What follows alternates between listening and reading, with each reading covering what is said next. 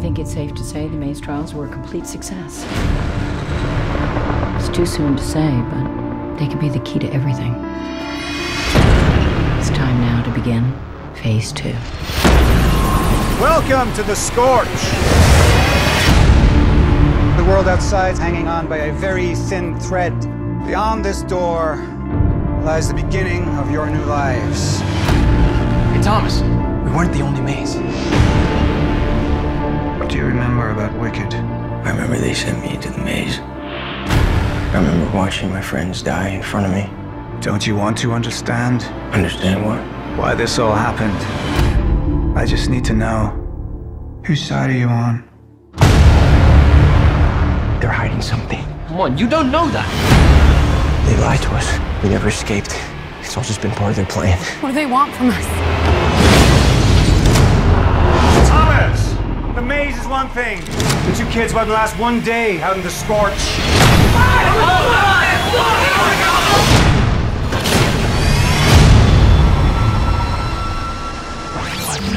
Do you know the secrets of making friends? They are so simple and easy. The Coffee Clutch Podcast.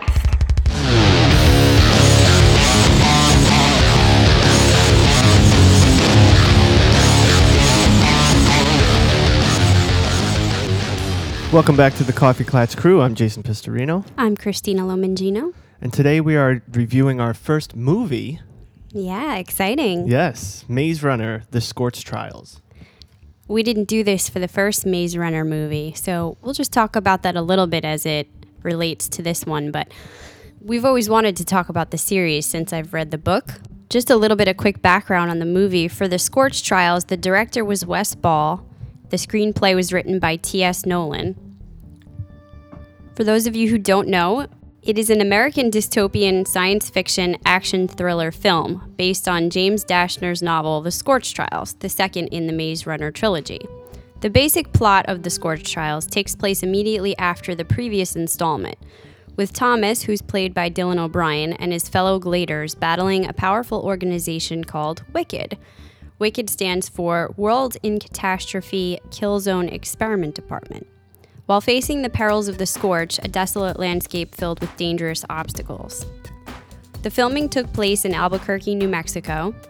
As of September 25th, The Scorch Trials had grossed $41.8 million in North America and a worldwide total of $124.2 million, against a budget of $61 million. So I guess you could say they made out pretty good, huh?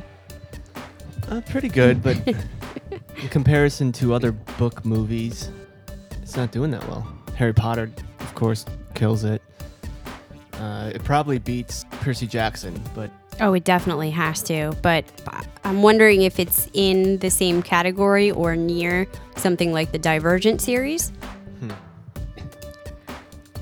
It definitely got mixed reviews from the critics. Rotten Tomatoes gave it a rating of 50%, and the critical consensus states it's an action-packed sequel at the cost of the story, urgency, and mystery that the original offered.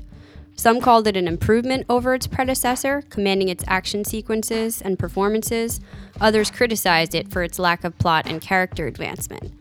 I could definitely see that, especially if you're a book reader. There was a lot of holes. There were some in the first one that I guess we thought they would make up for here, and it just sort of got worse with the plot points that they decided to leave out, and then they called in some things from the third book that I'm not sure why they laid it out that way. And James Dashner is already talking about that ripple effect that we hear about from George R.R. Martin with the Game of Thrones adaptation. Oh, yeah.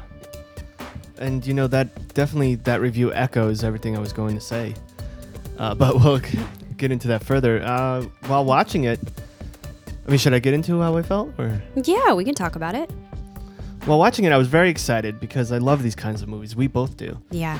And that's the trend right now where there's children in these dystopian environments and they have to overcome, again, Harry Potter, Hunger Games, Percy Jackson kind of, but they're in our environment. Yeah, Divergent. And there's always something special about them too, right? Yeah. That's kind of helping them to encounter this world. Yeah, and I guess it kind of plays into us when we were kids. We always wanted to have some kind of special power. We wish we had something special. So that's probably part of the reason why I really like that. This one, I don't know. Maybe I was expecting it to be too similar to Maze Runner. I didn't read the books. You did. I at times felt like it ran a little too long, which is surprising for me to say because I always wish that these other movies were longer. Harry Potter, I read the books and I was like, if they just add a half hour so they can explain this part that they totally skipped over, it would be so much better. But this one, I don't know. I mean, I'll get further into certain sections. Yeah, I think what you're expressing is really not even the length that's a problem, because the length would have been good had they included some of these things I'm going to tell you about in the differences. It was the fact that it was long, but it kept going over the same points of escaping from Wicked. And that central thesis of having to get away from the bad guys is really the crux of the third book, which is leaving a lot of us confused about how are they going to adapt the third movie. Now, they've said their reason for bringing this material in is so that they don't have to split the third book into 2 movies. They haven't wanted to do that from the beginning. Okay. And that it's all going to make sense once we see the third movie, that they have a plan for all of this. I'm not quite sure how I feel about that. I guess we'll have to wait and see. The third book, The Death Cure, is supposed to be adapted into a movie in February of 2017. Wow, that's a long time from now. It's a long wait, and that's partially because they will be coming out with the next book, The Fever Code. That's set to be released in fall of 2016. For those of you who don't know, The Maze Runner had 3 main books: The Maze Runner, The Scorch Trials, and The Death Cure. Then there was The Kill Order. That was a prequel to this series, but set much further back. None of the characters that we're used to were in this book. It was really at the downfall of civilization when it all happened, with all new characters. It was very interesting, but it left a lot of people wondering, well, what about right before Maze Runner, though? What about all the stuff they've alluded to with Thomas and Teresa? So apparently he has set to put that book out, the prequel, right before The Maze Runner, The Fever Code, and that's going to be told mostly from Thomas's point of view. So there's 3 books. 3 books, then a prequel, and Then a now prequel, okay. another prequel coming out. Got it. Well, there's definitely not going to be the same actors. They're not going to do a movie off of that. Those kids will be adults. I don't think they'll. Well, The Kill Order is a whole different group of people. Oh, okay. So maybe if they couldn't do The Fever Code because those kids are too old, they would decide to go with Kill Order, Right. a whole new set. But I think that depends on the success of the next movie. Now, I forgot to say this at the top of the episode, but spoiler alert, if you haven't watched Maze Runner, The Scorch Trials, pause this, go watch the movie, make your notes, and then listen to us. And, of course, email us at contact@coffeeclatchcrew.com and tell us your thoughts. And in our next podcast, we'll just relay what you said. We're also going to spoil some things from the books because as we go over the plot, I'm going to be reviewing the differences from movie to book. So if you don't want any of that spoiled, maybe wait on listening to this as well. We're going to compare why I think some of the things are not as good in the movie because they failed to include these major points from the book. Now, let me ask you this, Chris. Maze Runner. I really enjoyed that movie, and I know it was very low budget, but they hit it well because we watched the extras for that because I got it on Blu-ray, and they pulled off a lot with a little money. Yeah. And it was excellent. Now, this one, The Scorch Trials, they end Maze Runner saying to us, not to the kids, that they've passed the first test. Yep. And it only gets harder from here, and there's another test, which this name, The Scorch Trials, Yep. alludes to that. But this movie, it wasn't a test. It had nothing to do with them being tested, as far as it seems, unless this was all part of the plan, but I don't see that. Well, that was their epic fail, and I'll talk about that as we go through the synopsis, but the book was, in fact, this was their second set of trials. This was the next part of the Maze Runner trials, which would be the Scorch trial, sending them out into the real world and seeing how they react to that. I am not at all sure why they decided to change it in the movie. They just escape from the Wicked compound and are sort of out in the world of their own doing, instead of being placed out there as an additional experiment. And that would have been an easy enough thing to alter for the movie. I don't know why they decided to go that route, unless you're going to find out in the third movie that they just don't know it yet. And they'll tell them, oh, by the way, everything you thought you were doing out of free will was really planned as part of your trial. And I could see that being possible. Now, before we jump into that, let's talk about our main characters so you can all get it squared away in your head. We have Thomas, who is played by Dylan O'Brien. He's a teenage boy who was a runner in the Glade. He discovers he had some part of building Wicked and the maze, and that there's something different about him. And in the books, he can speak telepathically with Teresa. That's an element they took out in the movies. Oh, that's magic. That's a little bit of magic I would have enjoyed. Definitely. So Teresa Agnes, played by Kaya Scodelario, is Thomas's best friend before the Glade. She spends much of the time in the novel with Group B, who she becomes the leader of. She is also under the control of Wicked at the time, which makes it difficult for Thomas to trust her. Here's another big difference. In the books, there was only 2 groups of children, not many as we're led to believe at the beginning of the second movie. It was Group A and Group B. Group A, Thomas's group, had all boys and 1 girl, Teresa, and Group B had all girls and 1 boy, Eris. Now, these groups, you're referring to groups of kids that were in their own mazes. Yep. In this one, there was a plethora of mazes, it seemed like. And in the books, there were only 2, and they were seemingly identical mazes, just flipping the gender. So the way that Thomas could communicate telepathically with Teresa, because they were like special partners, Eris had his own partner, Rachel, who he could communicate telepathically with. And I don't think we even see her at all in the movies. If we do, they definitely don't have that kind of special power with each other. Next, you have Newt, who's played by Thomas Brody Sangster. I think a lot of people still remember him from his role as a child in Love Actually. He is the leader of the Gladers after Albie dies in the first book. So the guy we come to love in the first movie is our leader, Albie. When he dies, Newt kind of steps up into that role because everybody really likes him. He walks with a slight limp, and Thomas and Minho all become best friends. It's like the group of 3. Minho, played by Ki Hong Lee, is the head runner in the Glade. He's sort of snarky and a smart aleck, which gets him into trouble, and yet we like him anyway because he's very fierce and able to fight well and run well. Newly introduced in the Scorch Trials, we have Brenda, who's played by Rosa Salazar. She is a girl from Canada. In the books, by the way, both Brenda and her friend Jorge both supposedly have the flare, though they are in early stages. And I don't think that was the case in the movie that we find out they have the flare. So Thomas becomes acquainted with Brenda and her friend Jorge in this movie. Jorge is played by Giancarlo Esposito. He presents himself as leader of the Cranks. We also get a special introduction from Jansen. In the books, he's called the Rat Man. We'll talk more about him, but he's played by Aidan Gillen. Most people will recognize him from Game of Thrones, where he plays Littlefinger. He actually plays pretty much the same role. He speaks the same. It's the same cadence. Yeah, I kind of wish he would have gone a little more book style on his Ratman character that we read about in the Scorch Trials. I think it would have been more interesting. I could see what they were trying to do, though. If it works, go with it. Yeah, make him kind of suave and charming, even though he's the bad guy. We also meet Eris, played by Jacob Laufland. As I explained, he was the boy from Group B who could speak telepathically with his friend Rachel. We also find out early on he can speak telepathically with Thomas and Teresa. So the 3 of them seem to have this bond that they can't remember from before the trials started. Something is different and special about them. These kids, can they speak telepathically because they were in the maze, or just these children have these special powers that was...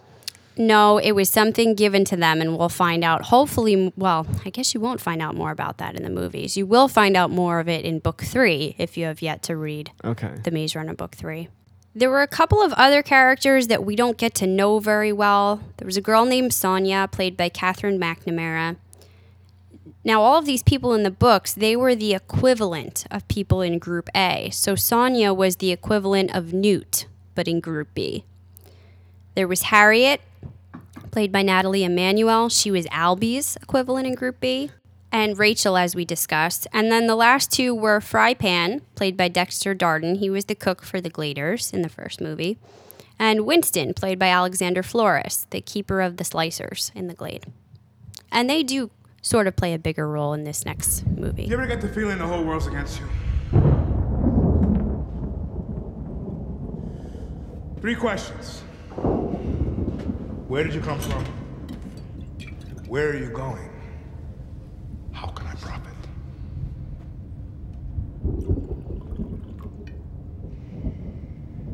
Don't all answer at once. Headed for the mountains. Looking for the right arm. You're looking for ghosts, you mean?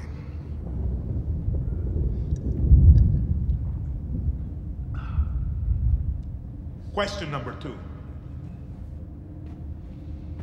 Where did you come from? That's our business. Get the hell off me! Get the hell off me, man! Shut up, you big baby. What is that?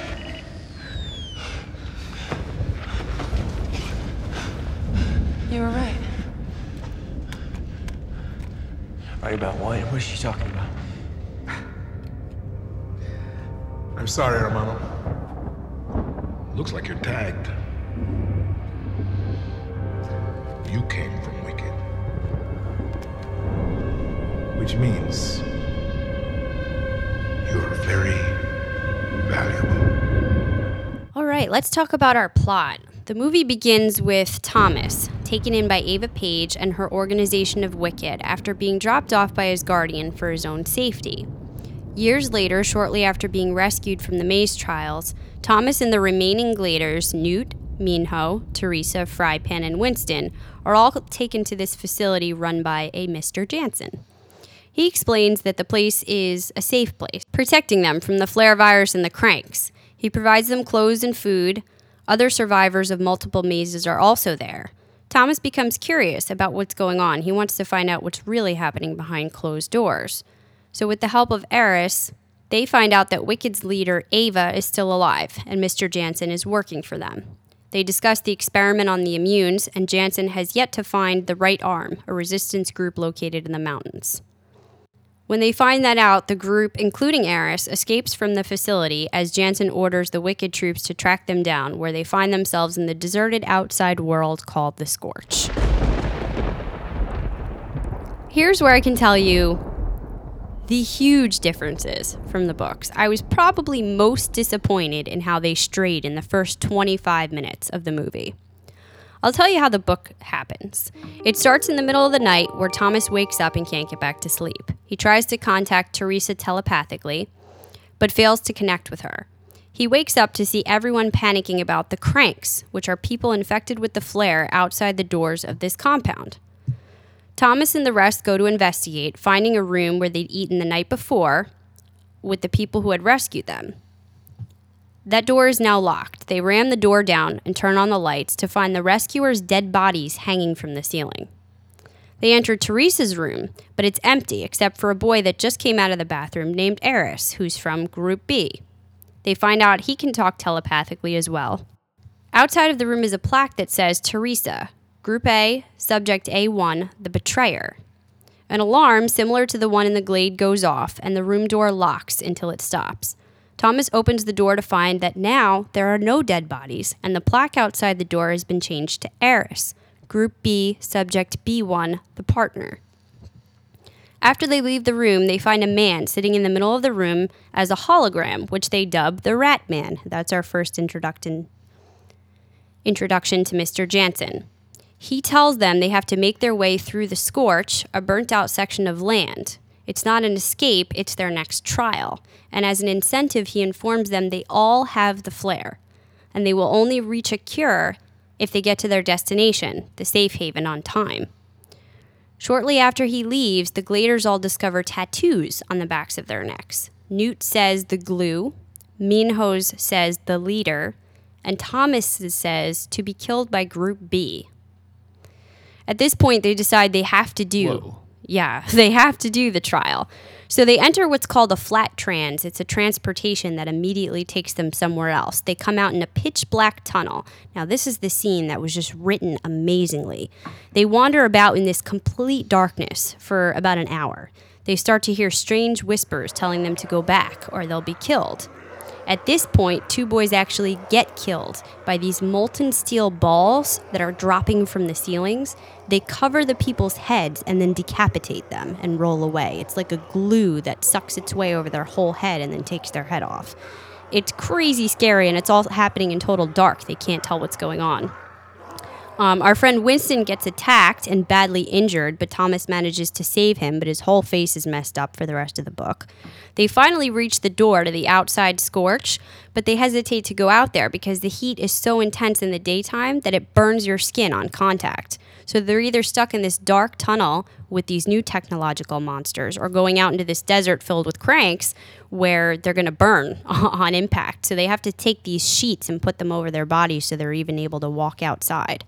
And then they just start traveling through this desert looking for their next trial, basically. See, that's way more exciting than what we have here, which is just the kids have to escape from Wicked, and they're running from Wicked the whole time. And it's basically just this...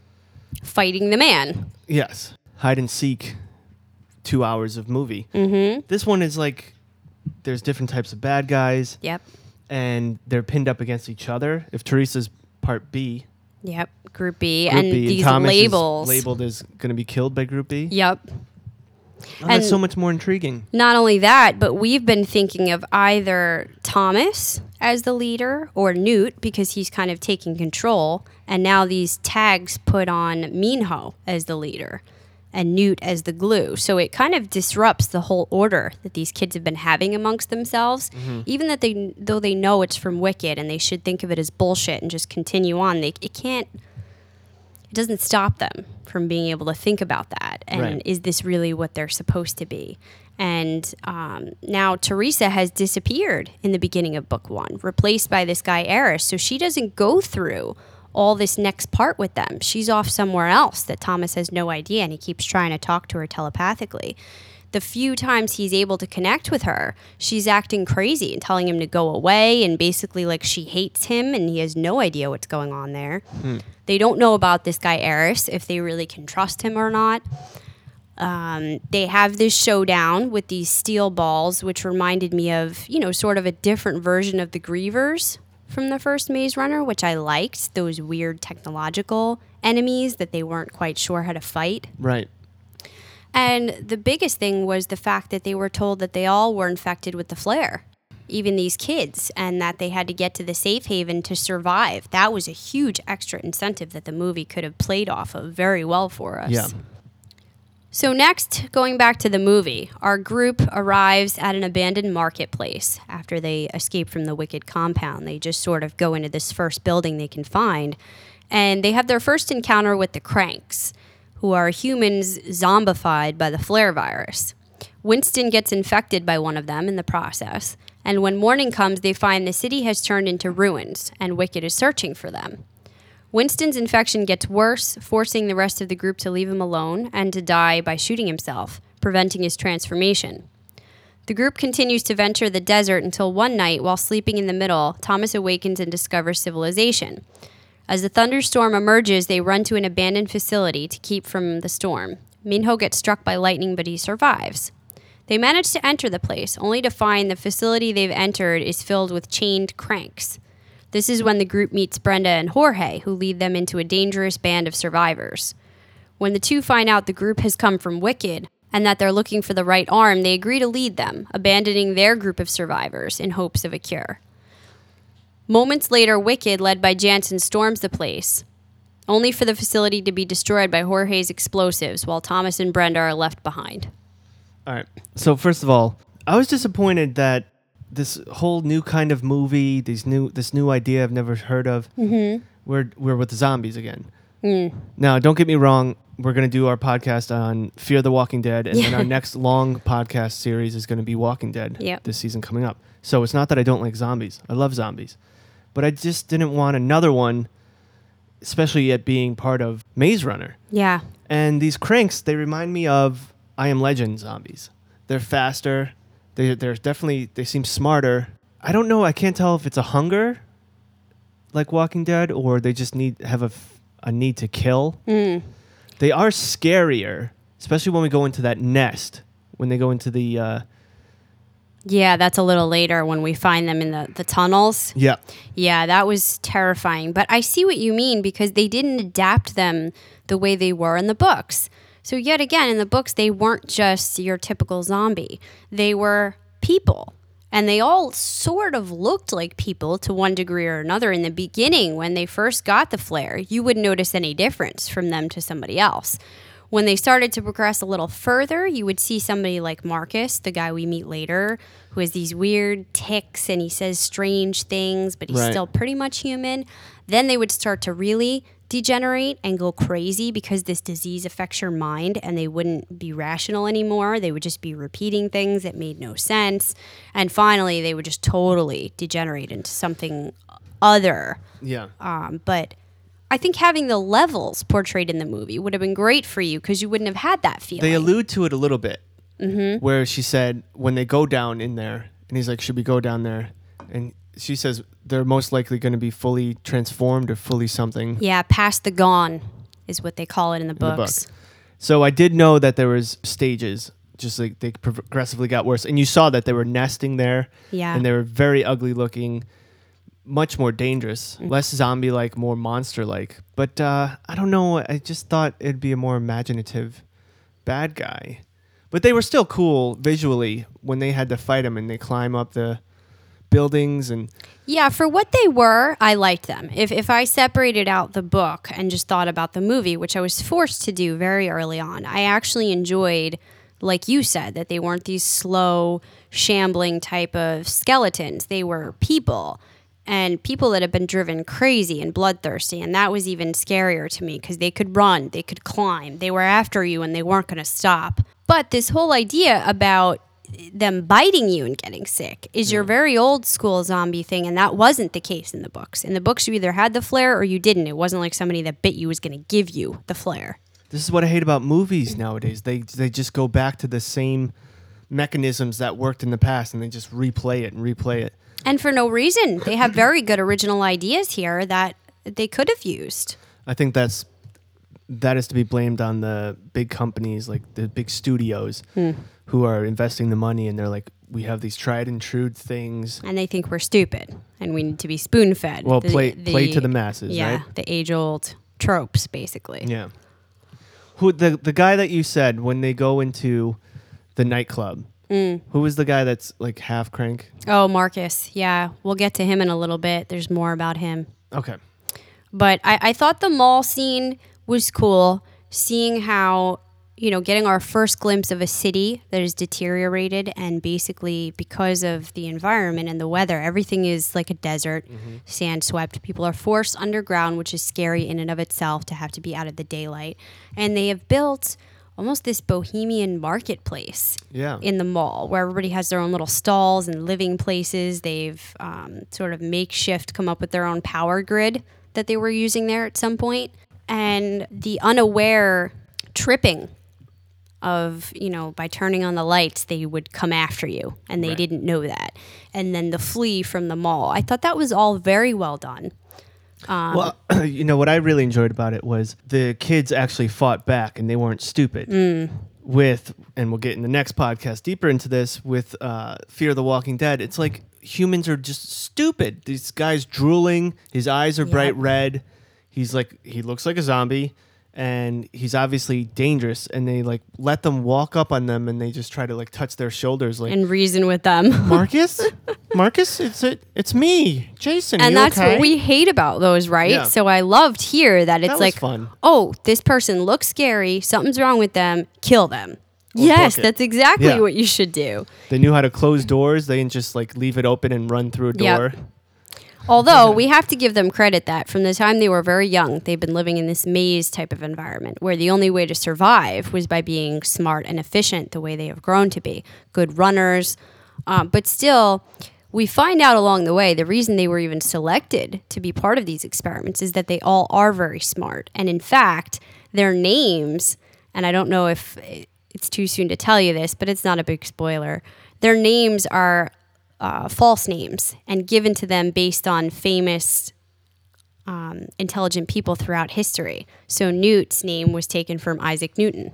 Oh, so he's the smart one. They all are. All of their names are taken from famous smart people throughout history. Even Thomas?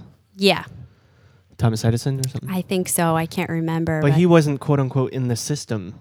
He wasn't part of the trial. He was until he decided to go in, right? Yes, but he was still selected to be in the experiment, just Okay. not in the maze initially. All right. And because he was so smart, we gather that's why he wasn't put in initially. But yeah, answers to that will come in the next book. I also enjoyed when they were walking through the city, you know, after leaving the mall the next day, seeing all of the broken down bridges and the landscape. These are the things we talked about in the first one where we watched behind the scenes of Maze Runner, that they wanted to do more with the CGI and the mazes in the background, but were cut short because of money. And here I felt like we got a lot of wide open scenes where we could see the whole dilapidated city and big bridges caved in and big skyscrapers crumbling down. It was very effective visuals of this desert world. Yeah, visuals were great. The lightning storm was really intense. That was crazy, yeah. And then making their way into this building where the Crank Village had set up. And they were people that were still sort of with it, but you could tell that it was affecting them. They were keeping these cranks like guard dogs outside of their place. And you didn't quite know what the group was getting themselves into. Do you think we scorched the world? Like, is this something that we did as humans? Did we just totally destroy the environment? And that's why there's these huge electrical storms. Obviously, there's no growth. There's no plants of any kind or animals, it seems. Just sand. Well, I was going to say some things that we learn shortly after this in the book. At the end of the scene where Thomas and Brenda are left alone to escape by themselves. In the books, they do pretty much the same thing, and they are trying to escape. They're walking through these tunnels and then into the city on their own. Thomas is continuing to have dream memories, which are confusing them. They're seeing signs everywhere around the city that say, "Thomas, you are the real leader," which also starts messing with him.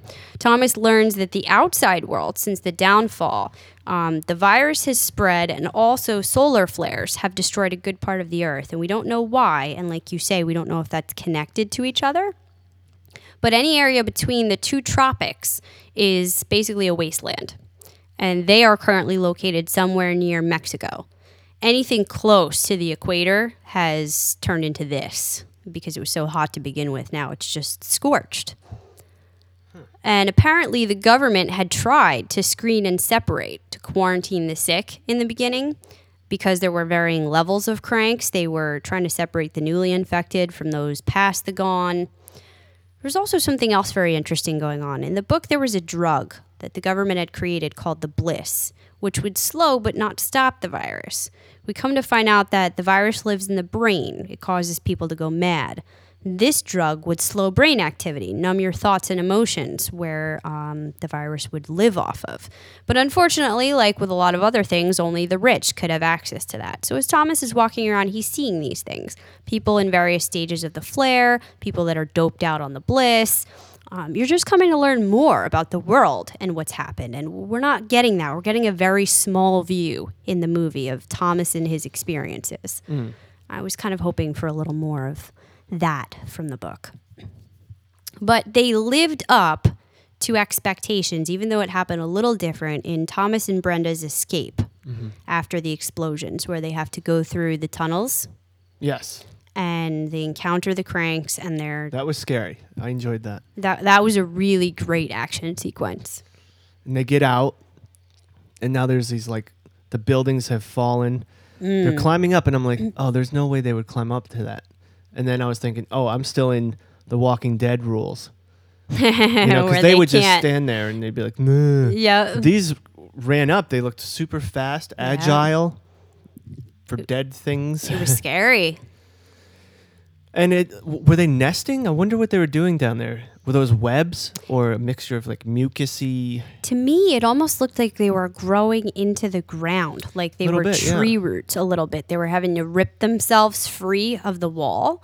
So it was kind of like from being down there in the darkness, they were turning into part of the environment or something. And the only thing they were living for was to wake up and feed off of rats or whatever wandered their way. Or were they cocooning to turn into something even worse? Oh, that's something I didn't think about. I really enjoyed the sequence where Brenda falls down, essentially down to the bottom part of this slanted building, which is all glass walls. Yep. And she's trying to get up, and the glass starts breaking, and then the crank dives down there. What did that remind you of, by the way? I don't know. Did that remind you of the scene in Jurassic Park where the camper flips upside down on the cliff and the girl falls onto the glass and it's cracking? Yeah. That's what I thought about the whole time. But what I don't understand is she was starting to stand up and the glass was cracking a lot to the point where she couldn't move. And then this crank falls down onto it and it doesn't break yet. And then he's violently moving on it and it hasn't broken yet. I didn't get that either until Thomas came to save her and he was standing on the next pane. And when he went to hit the glass, I was like, shit, he's going to fall through too. But only the pane the two of them were on cracked out. So I think when he fell, the crank, he fell on another pane next to her. That's what I was surmising anyway, because the same thought process went through my mind. The following is a public service announcement. Listen up if you don't want to become a crank. Alright, Clatchers, we are here to help you stop the spread of the flare. To do this, you need to know the symptoms. Early warning signs: changes in personality, irritability, unprovoked anger, indifference, depression. Decreased cognitive abilities, difficulty in making decisions, learning new tasks, loss of short-term memory, problems with balance, involuntary facial movements. And there's a 7-day incubation period, so even if you're not feeling these, chances are you have the flare, and we can help. CKC Podcast has the immunity serum, and we have struck a deal with Amazon.com to make it available to the whole world. All you have to do is go to CoffeeClatchCrew.com, click on the Amazon banner, and pick up the serum there.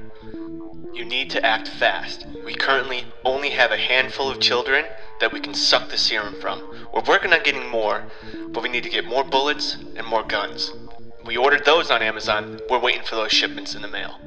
So click quickly, go to CoffeeClatchCrew.com, click on the Amazon banner, and get those immunity serums. Also, keep in mind that the local stores will be closing due to flare, and the only way to buy clothing, food, toys is Amazon.com. You must use our banner. While you wait for your shipment, you must be aware of the advanced warning signs. Muscle spasms, disorganized and/or aggressive speech, auditory hallucinations, severe paranoia, dementia, sudden aggression, and self-mutilation.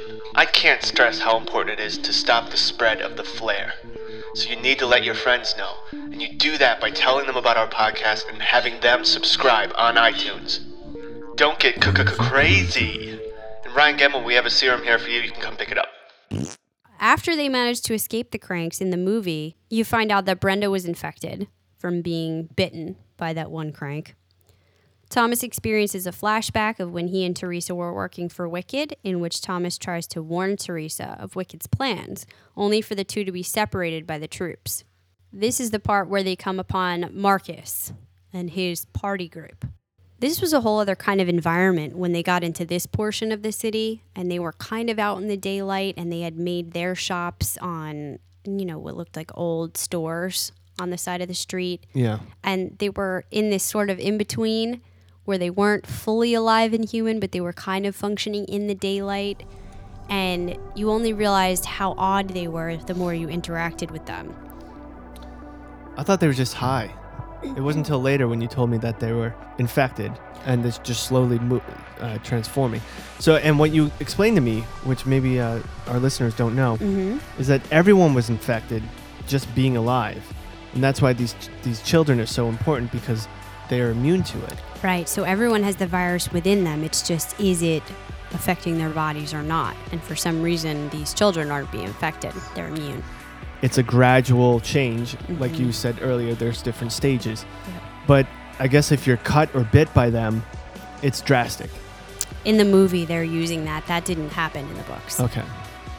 You know, you could see some of those symptoms in Marcus, where his hands and his mouth were always moving, and he would laugh at inappropriate times, and he just sort of looked really weird. And I guess, as you say, the casual watcher could have taken that for these people were just drugged. And Well, I thought they were on drugs, gone a little crazy because this world sucks.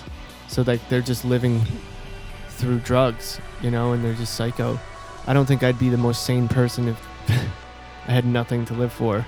in my mind, I was thinking that these people could be on the Bliss, that numbing agent I was describing before.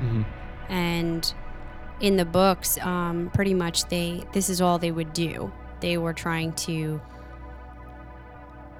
you know, detach from the reality of what was happening in real life, just have this ongoing party from now until they died.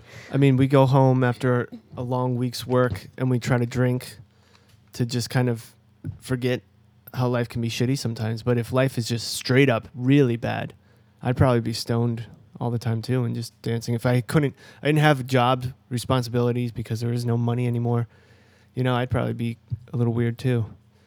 But this actor, we know this guy and he did amazing. Oh, the guy that plays Marcus. Yeah. Yeah. We know him from A Knight's Tale. It's called a lance. Hello? Completely different character. He's kind of a goofy, funny character in A Knight's Tale as opposed to now where he's this crazy manic. And his name is Marcus. That's right. Yep. Yeah, he played it so well. In the books, Thomas calls him Blondie. And he knows straight off that he's the leader of the group. There's also other interpersonal things happening in the books because since they left the compound and he's been separated by Teresa and he's thinking something is up with her, he can't trust her, something weird is going on, he hasn't seen her. He's also been growing closer to Brenda, and this whole time period where they're alone together is a bit longer, and she's been telling him her story. He's been steadily growing to trust and rely upon her. Yeah, they kind of alluded to that in a short form. Right. So the scene in the party is where that really culminates, where she tries to kiss him and he tells her, "You could never be her," alluding to Teresa. And that was really a breaking point between the two of them. But overshadowed by the fact that everything goes down here at this party. And eventually they reunite with the other group and the Gladers. And Jorge interrogates Marcus very severely. We come to find out he's a survivor who secretly works for Wicked. And they interrogate him into revealing the whereabouts of the right arm. We find out he knows more than we thought he did. What's the significance of the right arm? What does that mean? Their name? Yeah. I'm not sure if the name itself has meaning. They weren't introduced until the third book. Oh, that's we what you didn't mean hear by- about them. Oh, I wish they stuck to the books then. Yeah. These tattoos on their necks, we do realize that, so they do have tattoos, but it's different from the book. They all have the same symbol, which is the Wicked symbol. Yep. We notice that Teresa's is darker. And I guess we learn later. I don't know if you want to jump to that. I can't wait to tell you how much I hate her. Yeah, well, again, that was so different because the tattoos they got in the books were to indicate what part of the experiment here in the Scorch trials they were meant to play. Another difference, after the party in the book, they flee these strangers, Thomas and Brenda, and then they reunite with the other group. While fleeing, the man that Thomas calls Blondie, or Marcus, shoots Thomas in the left shoulder with what we find out is a rusty bullet and gives Thomas a horrible infection. After the Gladers fail to heal him, he's really getting very sick. Wicked comes down and gets him in this machine called a Berg, and we do see the Berg later on where Wicked descends upon the right arm. That same machine they used to come in and collect him. He's taken to, we guess, the Wicked compound alone. He's really drugged out and sedated. While he's being healed, in a semi-conscious state, he overhears one of the workers' conversations where a woman states that he wasn't supposed to get shot. And the reason they've taken him and are healing him, because this is the first time they've interfered ever in an experiment, was it wasn't part of the plan. It was an unknown variable. Then he's taken back to where he came from, to his group, and he explains everything to the Gladers. This just furthers in their mind their thought that he is special and somehow different, and all of them could die. But Thomas, if something happens to him, they'll step in to save him. So there's this weird feeling that Thomas is somehow separate and different from the rest of the group. But we all knew that. We always knew that. It also begs the question, though, what is going on with these experiments? That they really need these answers based on the trials they're being put through, but it has to go somewhat according to plan. If they're willing to step in a situation like this, a rusty bullet wasn't supposed to be part of that. Anyhow, back to the movie. The group eventually arrives at the Right Arm's location, where other innocent survivors are present. They're greeted by Vince, who leads the Right Arm. He's in charge of deciding whether they can stay or not. As Brenda's infection gets worse, Vince threatens to shoot her, only to be stopped by this woman, Mary Cooper, a former wicked scientist who reveals that Thomas was their informant. As Mary stops Brenda's infection using an enzyme cure, Mary explains that the enzyme can only be harvested from an immune's body, not manufactured, and the arguments over the method of manufacturing the cure are what led to Mary's departure from Wicked, because she really disagreed with Ava about how they were operating this whole thing. This tells us a lot more about the fact that these experiments were all meant to try to find a cure. And so far, they haven't done so. This woman, Mary, seems like she was in it, Wicked, when it was a good thing and their motives were pure to try to help everybody.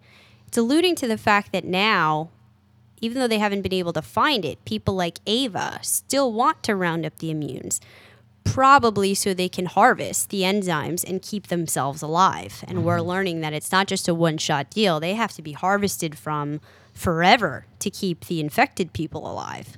And maybe that was the whole purpose, round up as many immunes as we can to keep ourselves alive. Right.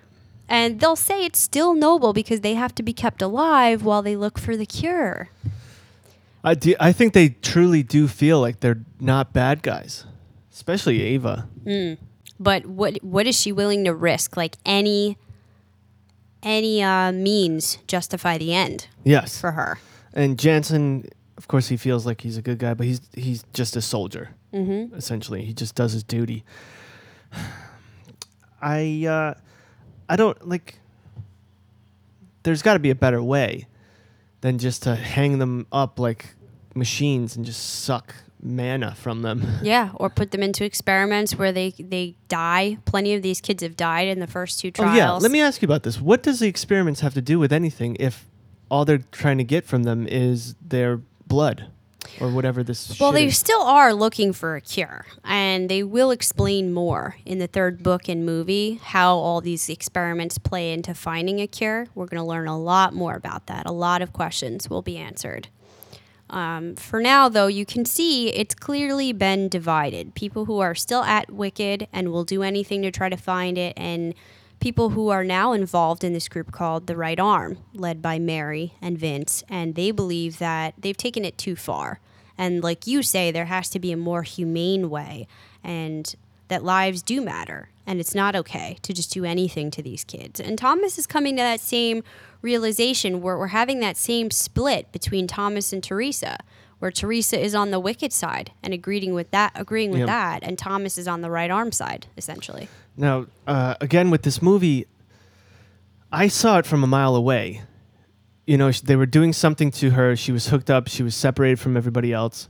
She wakes up and she's different. Then the whole movie, she's different from everybody else. She's quieter. She has these looks on her face like either confused or contentious, or just she looks at Thomas in disdain often. Yeah. And I knew she'd be up to something. And as soon as I saw her on top of that cliff, just standing there, I was like, she called somebody. You knew that? Yeah. Oh, wow. I knew she called somebody. I didn't think they were playing it as strong as they should have, the way they did in the books. Well, I thought it was too strong. Okay. And I didn't know how she called them. I thought maybe the thing on her neck, the reason why it was darker was because it was like turned on and it was actually a tracking system and they knew where she was the whole time. Hence, so therefore they knew where Thomas and everybody else was. Yeah. And they were just using Thomas, maybe like you said earlier, now that I'm thinking about it, maybe they did let him go on purpose to find the right hand, right arm, whatever the fuck. Yeah. And maybe it was a tracking system. But regardless, two things. One, the actress, she grew up. She's not as hot as she was in the first one. Yeah. And even in the first one, she wasn't hot enough. I didn't think. And I don't think she's playing the character right either. Forget about her look. She has no personality. She doesn't fit it right. I didn't feel bad. Shouldn't it have been better if we really liked her and we felt remorse?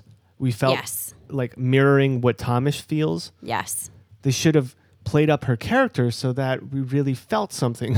Well, this is the character development they're talking about missing here. And even with Newt's character was really fleshed out a lot better in the second book, and we hardly even have anything at all with him in this second movie. And this actor, we know him from Game of Thrones as well. Yes. We know he has the chops for it. Oh, yeah. For sure. What's his name in Game of Thrones? Jojen Reed. Jojen. Is he still alive? Because we had a whole season without him.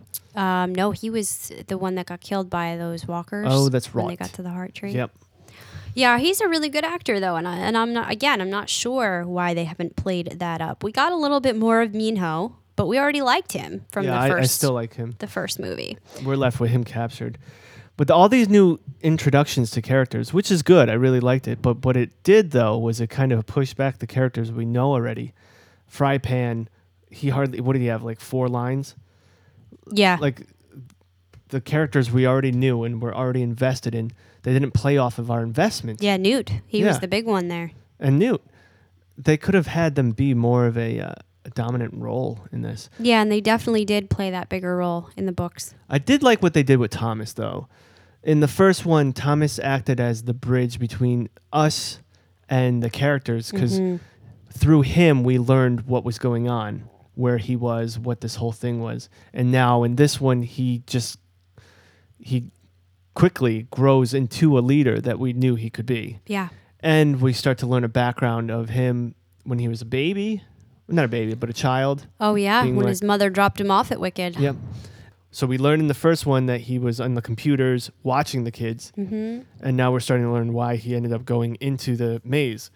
And it was his decision. Yeah, and him and Teresa apparently agreed on that at one point in time when he knew everything, and they decided to go in there together for some reason.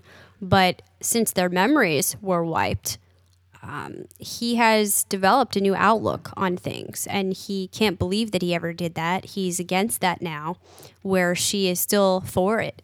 And well, we're actually learning that he was against it to begin with. He just forgot he was against it. Somewhat, but he did agree with her on certain things, and they did place themselves in that maze because they had a common vision of what they wanted to do with it. But didn't we learn he was speaking to that woman, the head of the right arm? Remember, she's like, Thomas, you don't remember, but you reached out to me. Yeah, it'll be explained better later. There was some resistance, but him and Teresa did agree on certain things that they wanted to accomplish with Wicked. So the end of the movie, we see, as you said, that evening, Teresa tells Wicked of their location, believing that the motivations are good, and this leads to an ambush by Wicked. The troops capture survivors for further experimentation, including Minho, by the way. That was really rough when they got him on board at the last minute. Yeah. See, I had a physical and emotional reaction when he was taken.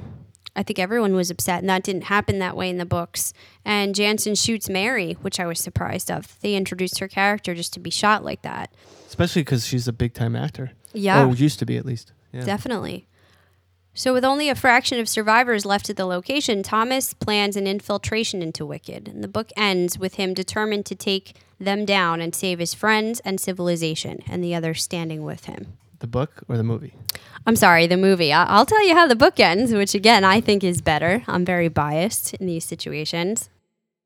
Instead of a showdown with Wicked, Group B finally arrives to join Group A before they get to the safe haven. Remember, there's no right arm in the book, so they're only trying to get to the safe haven.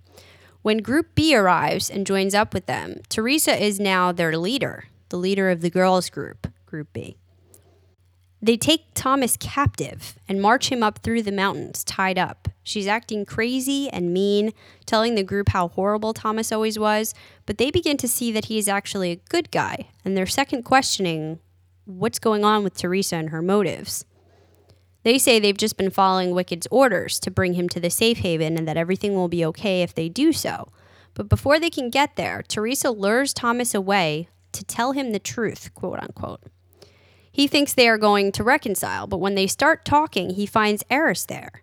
And the two of them start telling Thomas how they have had a relationship all along, and that Teresa actually loves Eris, and they've been communicating, and they've just been using Thomas this whole time. Needless to say, he feels very betrayed. And at this very moment, they lead him into a gas chamber where he puts up one last fight before passing out. When he wakes up, she apologizes, and she said she faked all of this because Wicked told her to do it and was the only way to keep him safe, but he still doesn't trust her. They run to catch up with the other group and try to make it to the safe haven on time before the time runs out. When they get to this place, they fight one last battle with these griever-like creatures. They're called bulb monsters, and they're robotic creatures created by Wicked to attack them. There's this last showdown, and some of the kids die, but finally a Berg comes, and the ones that are still alive get away on a Berg. Okay. And they're taken to yet another location and told them they really, really are safe this time. They're done with the lies. They're done with the experiment. They're going to finally tell them the truth. And they get them fed and cleaned up and tell them that everything's going to be explained in the morning. But the book ends with Thomas waking up alone in a white padded room, and Teresa speaking one more time telepathically to him to tell him things are about to get bad. Again, more exciting. But, with all these creatures that Wicked is able to make, why don't they use these monsters to fight the cranks? They got the big spider things. They could fuck up the cranks. I guess if what they're saying is true, they are still trying to save humanity. Okay. I really stopped buying that somewhere through the second book because Thomas grows to doubt them so much and distrust them that we as the reader kind of adopt his point of view, and that they're really just out to save themselves and they could give a shit less about the rest of humanity. But like you say, if that was the case and they don't really care about them, then why wouldn't they just attack them with these creatures? So maybe they do. I wonder. Maybe And, they do. what happened to the kids that stayed in the maze in the first one? We have to believe that they died, I guess. From what? That it was part of the experiment, or maybe if they were immune, they were just rounded up to be harvested as soon as that ended. Yeah. But I think a showdown with bulb monsters would have been very cool. I think the ultimate betrayal of Teresa to Thomas would have been a nice character arc to see with them. Yeah. So they basically just simplified the whole... It was just Wicked. Wicked is Yeah. bad. And again, that happens primarily in the third book. So they shot down all of the really great things that happened in book 2 to pull from book 3 with the simplest of motives. And now what are they going to do for the movie 3? I mean, we've had enough battles with Wicked for crying out loud. It's probably just going to be an ending battle. That's not, I mean, I thought this was so much more interesting. The environment, the cranks, the creatures they go up against, each other. Those things were really cool. And I really liked the ending of Thomas waking up in a padded room. Wicked is good. So, I guess here's where we can give our rating for the movie. All right, so what we're going to do, we figured since we're going to be watching movies and TV shows, that we would create a rating system, and it's going to change. It's always going to be a 10-point scale. Mm-hmm. So you'll have a measurement to go by from show to show or movie to movie, but we are going to change what the 10 points stand for. For Maze Runner, we're going to go by cranks. So 10 cranks would be a perfect movie. I see what you're saying. So, in other words, if we were going to rate Game of Thrones, it would be 10 walkers. 10 walkers or 10 direwolves. Yep. It doesn't have to be a bad thing. Perfect. Okay. Well, then, I guess out of 10 cranks, I would give The Scorch Trials 7 cranks. I'm going to grade them 6 cranks. Because, again, I did enjoy the visuals. It did make an action movie. Essentially, that's all it was. One theme and then action just put in there and a lot of visuals. Yeah. I could see that, and to be honest with you, if I wasn't able to remove myself, if I had read the books, I probably would have given it 5 at best. But at some point, I had to tell myself, forget that you read the books and just watch this as a movie. And so just taking it as a movie, a separate entity, I would give it 7. You know, I think this is one of the movies, if I watch again, I may like it even more. And it seems like you're right on with the audience score, right? Yeah, looking at Rotten Tomatoes, you've already discussed what Rotten Tomatoes, the tomato meter was, which was 50%. But the audience score was 66% liked it. So the average rating was 3.6 to 5. User ratings. 3.6 out of 5, right. Oh. So very similar to ours. 3.6 out of 5. See, I always thought 5 was not enough to grade movies because there's got to be more in between. Yeah. Yeah, I could see that. I like our 10 point. I'll give you my pros. It's a great spectacle, solid performances. The acting was great. Well, they don't control. Teresa. Yeah, and they don't control how their characters were written. So the way they acted. Actual acting, I never said, I never thought like, oh, I can just see them acting. Yep. And for child actors, you know, you don't get that often. They're amazing, yeah. Action-packed and great visuals. Yep. Cons, it felt a little too long. I was actually bored toward like the latter half of it when there was a lot of talking. I knew they had to spell some things out, but I knew the storyline already. There wasn't much to spell out because it was just, again, one story. See, I didn't feel that way, but until they reached the right arm, and then I would agree with you. Some of the stuff with the right arm just fell off, and I think bringing it in too early was the big reasoning for that. They should not have touched that until the third movie. It didn't make sense. They weren't explaining things that should have been explained by this point, but they were introducing things that were further along in the storyline, and I could see that leaving the viewer being like, okay, we've gotten to this point, but you still haven't really told us what the flare is and how we got here, and was this an experiment? I think it was a bad mishmash of things together.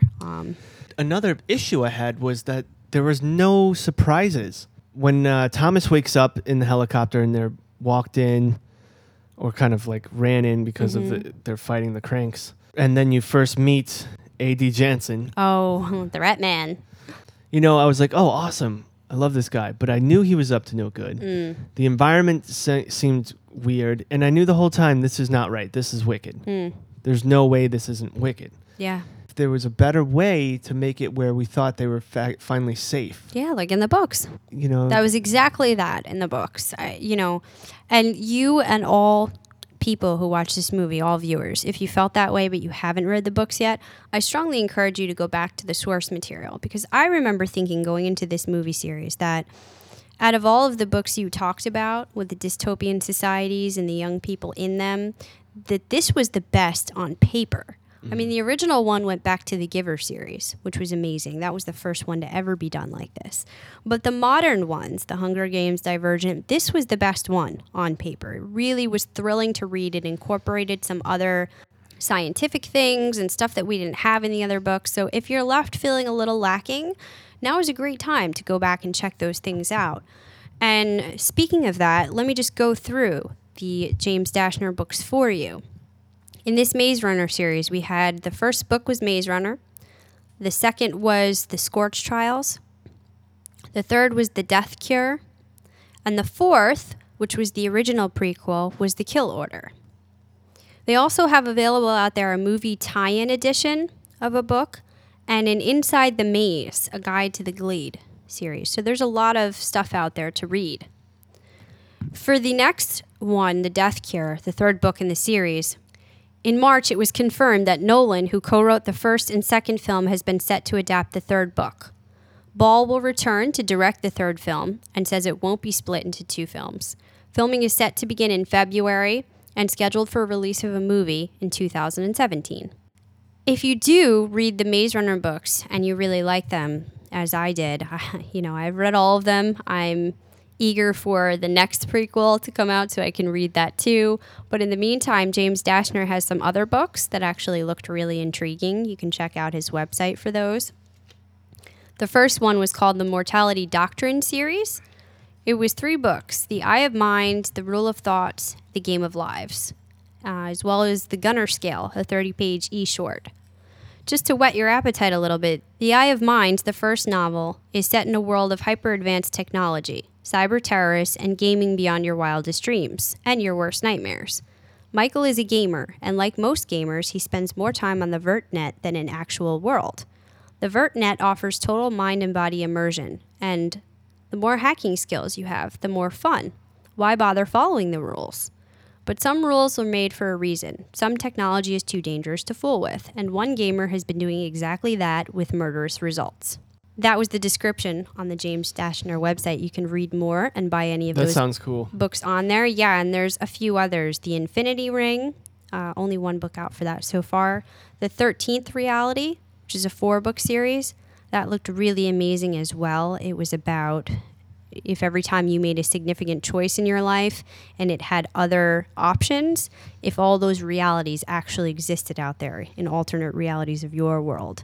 That sounded very cool. And finally, the Jimmy Fincher saga, a 4-book series that looks like it's geared towards maybe a little bit of a younger audience. But you could just see his amazing mind at work in all these different avenues of the books that he writes. Cool, maybe I'll read it. Hey, you got to start with the Maze Runner series. You will all be quite impressed with, it's always the case that very rarely is the movie ever better than the book. The source material is just what you really got to look at there. It's unparalleled. No, definitely. I know that feeling from other books that I've read. Mm-hmm. Right now I'm reading a graphic novel, Lock and Key, and I'm loving it. If you did like the movie and you like everything that's going on with this world that's being created of the Maze Trials, there's a lot of different fan websites out there. There's the James Dashner website for the books, but also ones for the movies. On one of them, we found this map of the world of the Scorch Trials, and I thought that was kind of a cool visual to show you what you're actually seeing in this movie and where all the locations are. Yeah, it looks pretty cool. It kind of puts it in perspective for you. Where the maze is, the Wicked compound, the mall, city ruins. City being kind of central to the whole world. Oh, yeah. And then, let's see, it's too small on my screen. Yeah, Crankland? The maze and the compound are north of the city, and south of that is Crankland. That's where all the cranks live, where they were wandering through those tunnels, I guess. And the criminal refugee. That's where they met Brenda and Jorge. And then all the way south, right. You've got the Right Arm, and finally below that, the Safe Haven. Safe Haven. I wonder what that is. That's where they were trying to get to this whole time. And in the books, when they told them they had to make it there and then everything would be okay, it was, just beyond those mountains. But we don't know what it actually is. It's probably another form of Wicked. It's not actually safe. Well, that would be terrible. But I am intrigued of how this all happened. So maybe they'll make a movie about the prequel. Yeah, like we said, the Fever Code might not be feasible, but that is coming out as a book in 2016. I can't wait to read it. If they do come out with the third one, The Death Cure, and it does well, maybe we'll get The Kill Order as the prequel with a whole new cast and set of characters. That could be very interesting. Sweet. All right, so that was Maze Runner, Scorch Trials. We're going to come out within a week or two. We're going to do a review for Fear the Walking Dead. Then hopefully we'll get a regular CKC podcast in there sometime. And then we're also going to start doing The Walking Dead this next upcoming season. Yeah, probably just a couple for Fear the Walking Dead, not necessarily every episode. We're not entirely loving it, but I think we will do it that way when regular Walking Dead comes back on. Definitely, and hopefully we'll get Ryan on and we'll get some other guests. If you guys watched Maze Runner and you had your own thoughts, if you don't agree with us and you love the movie, please let us know and give us reasons why.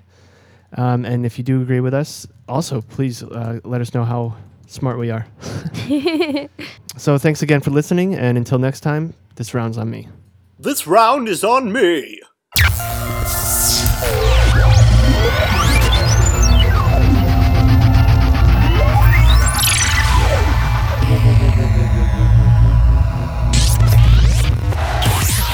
Please hang up and try again.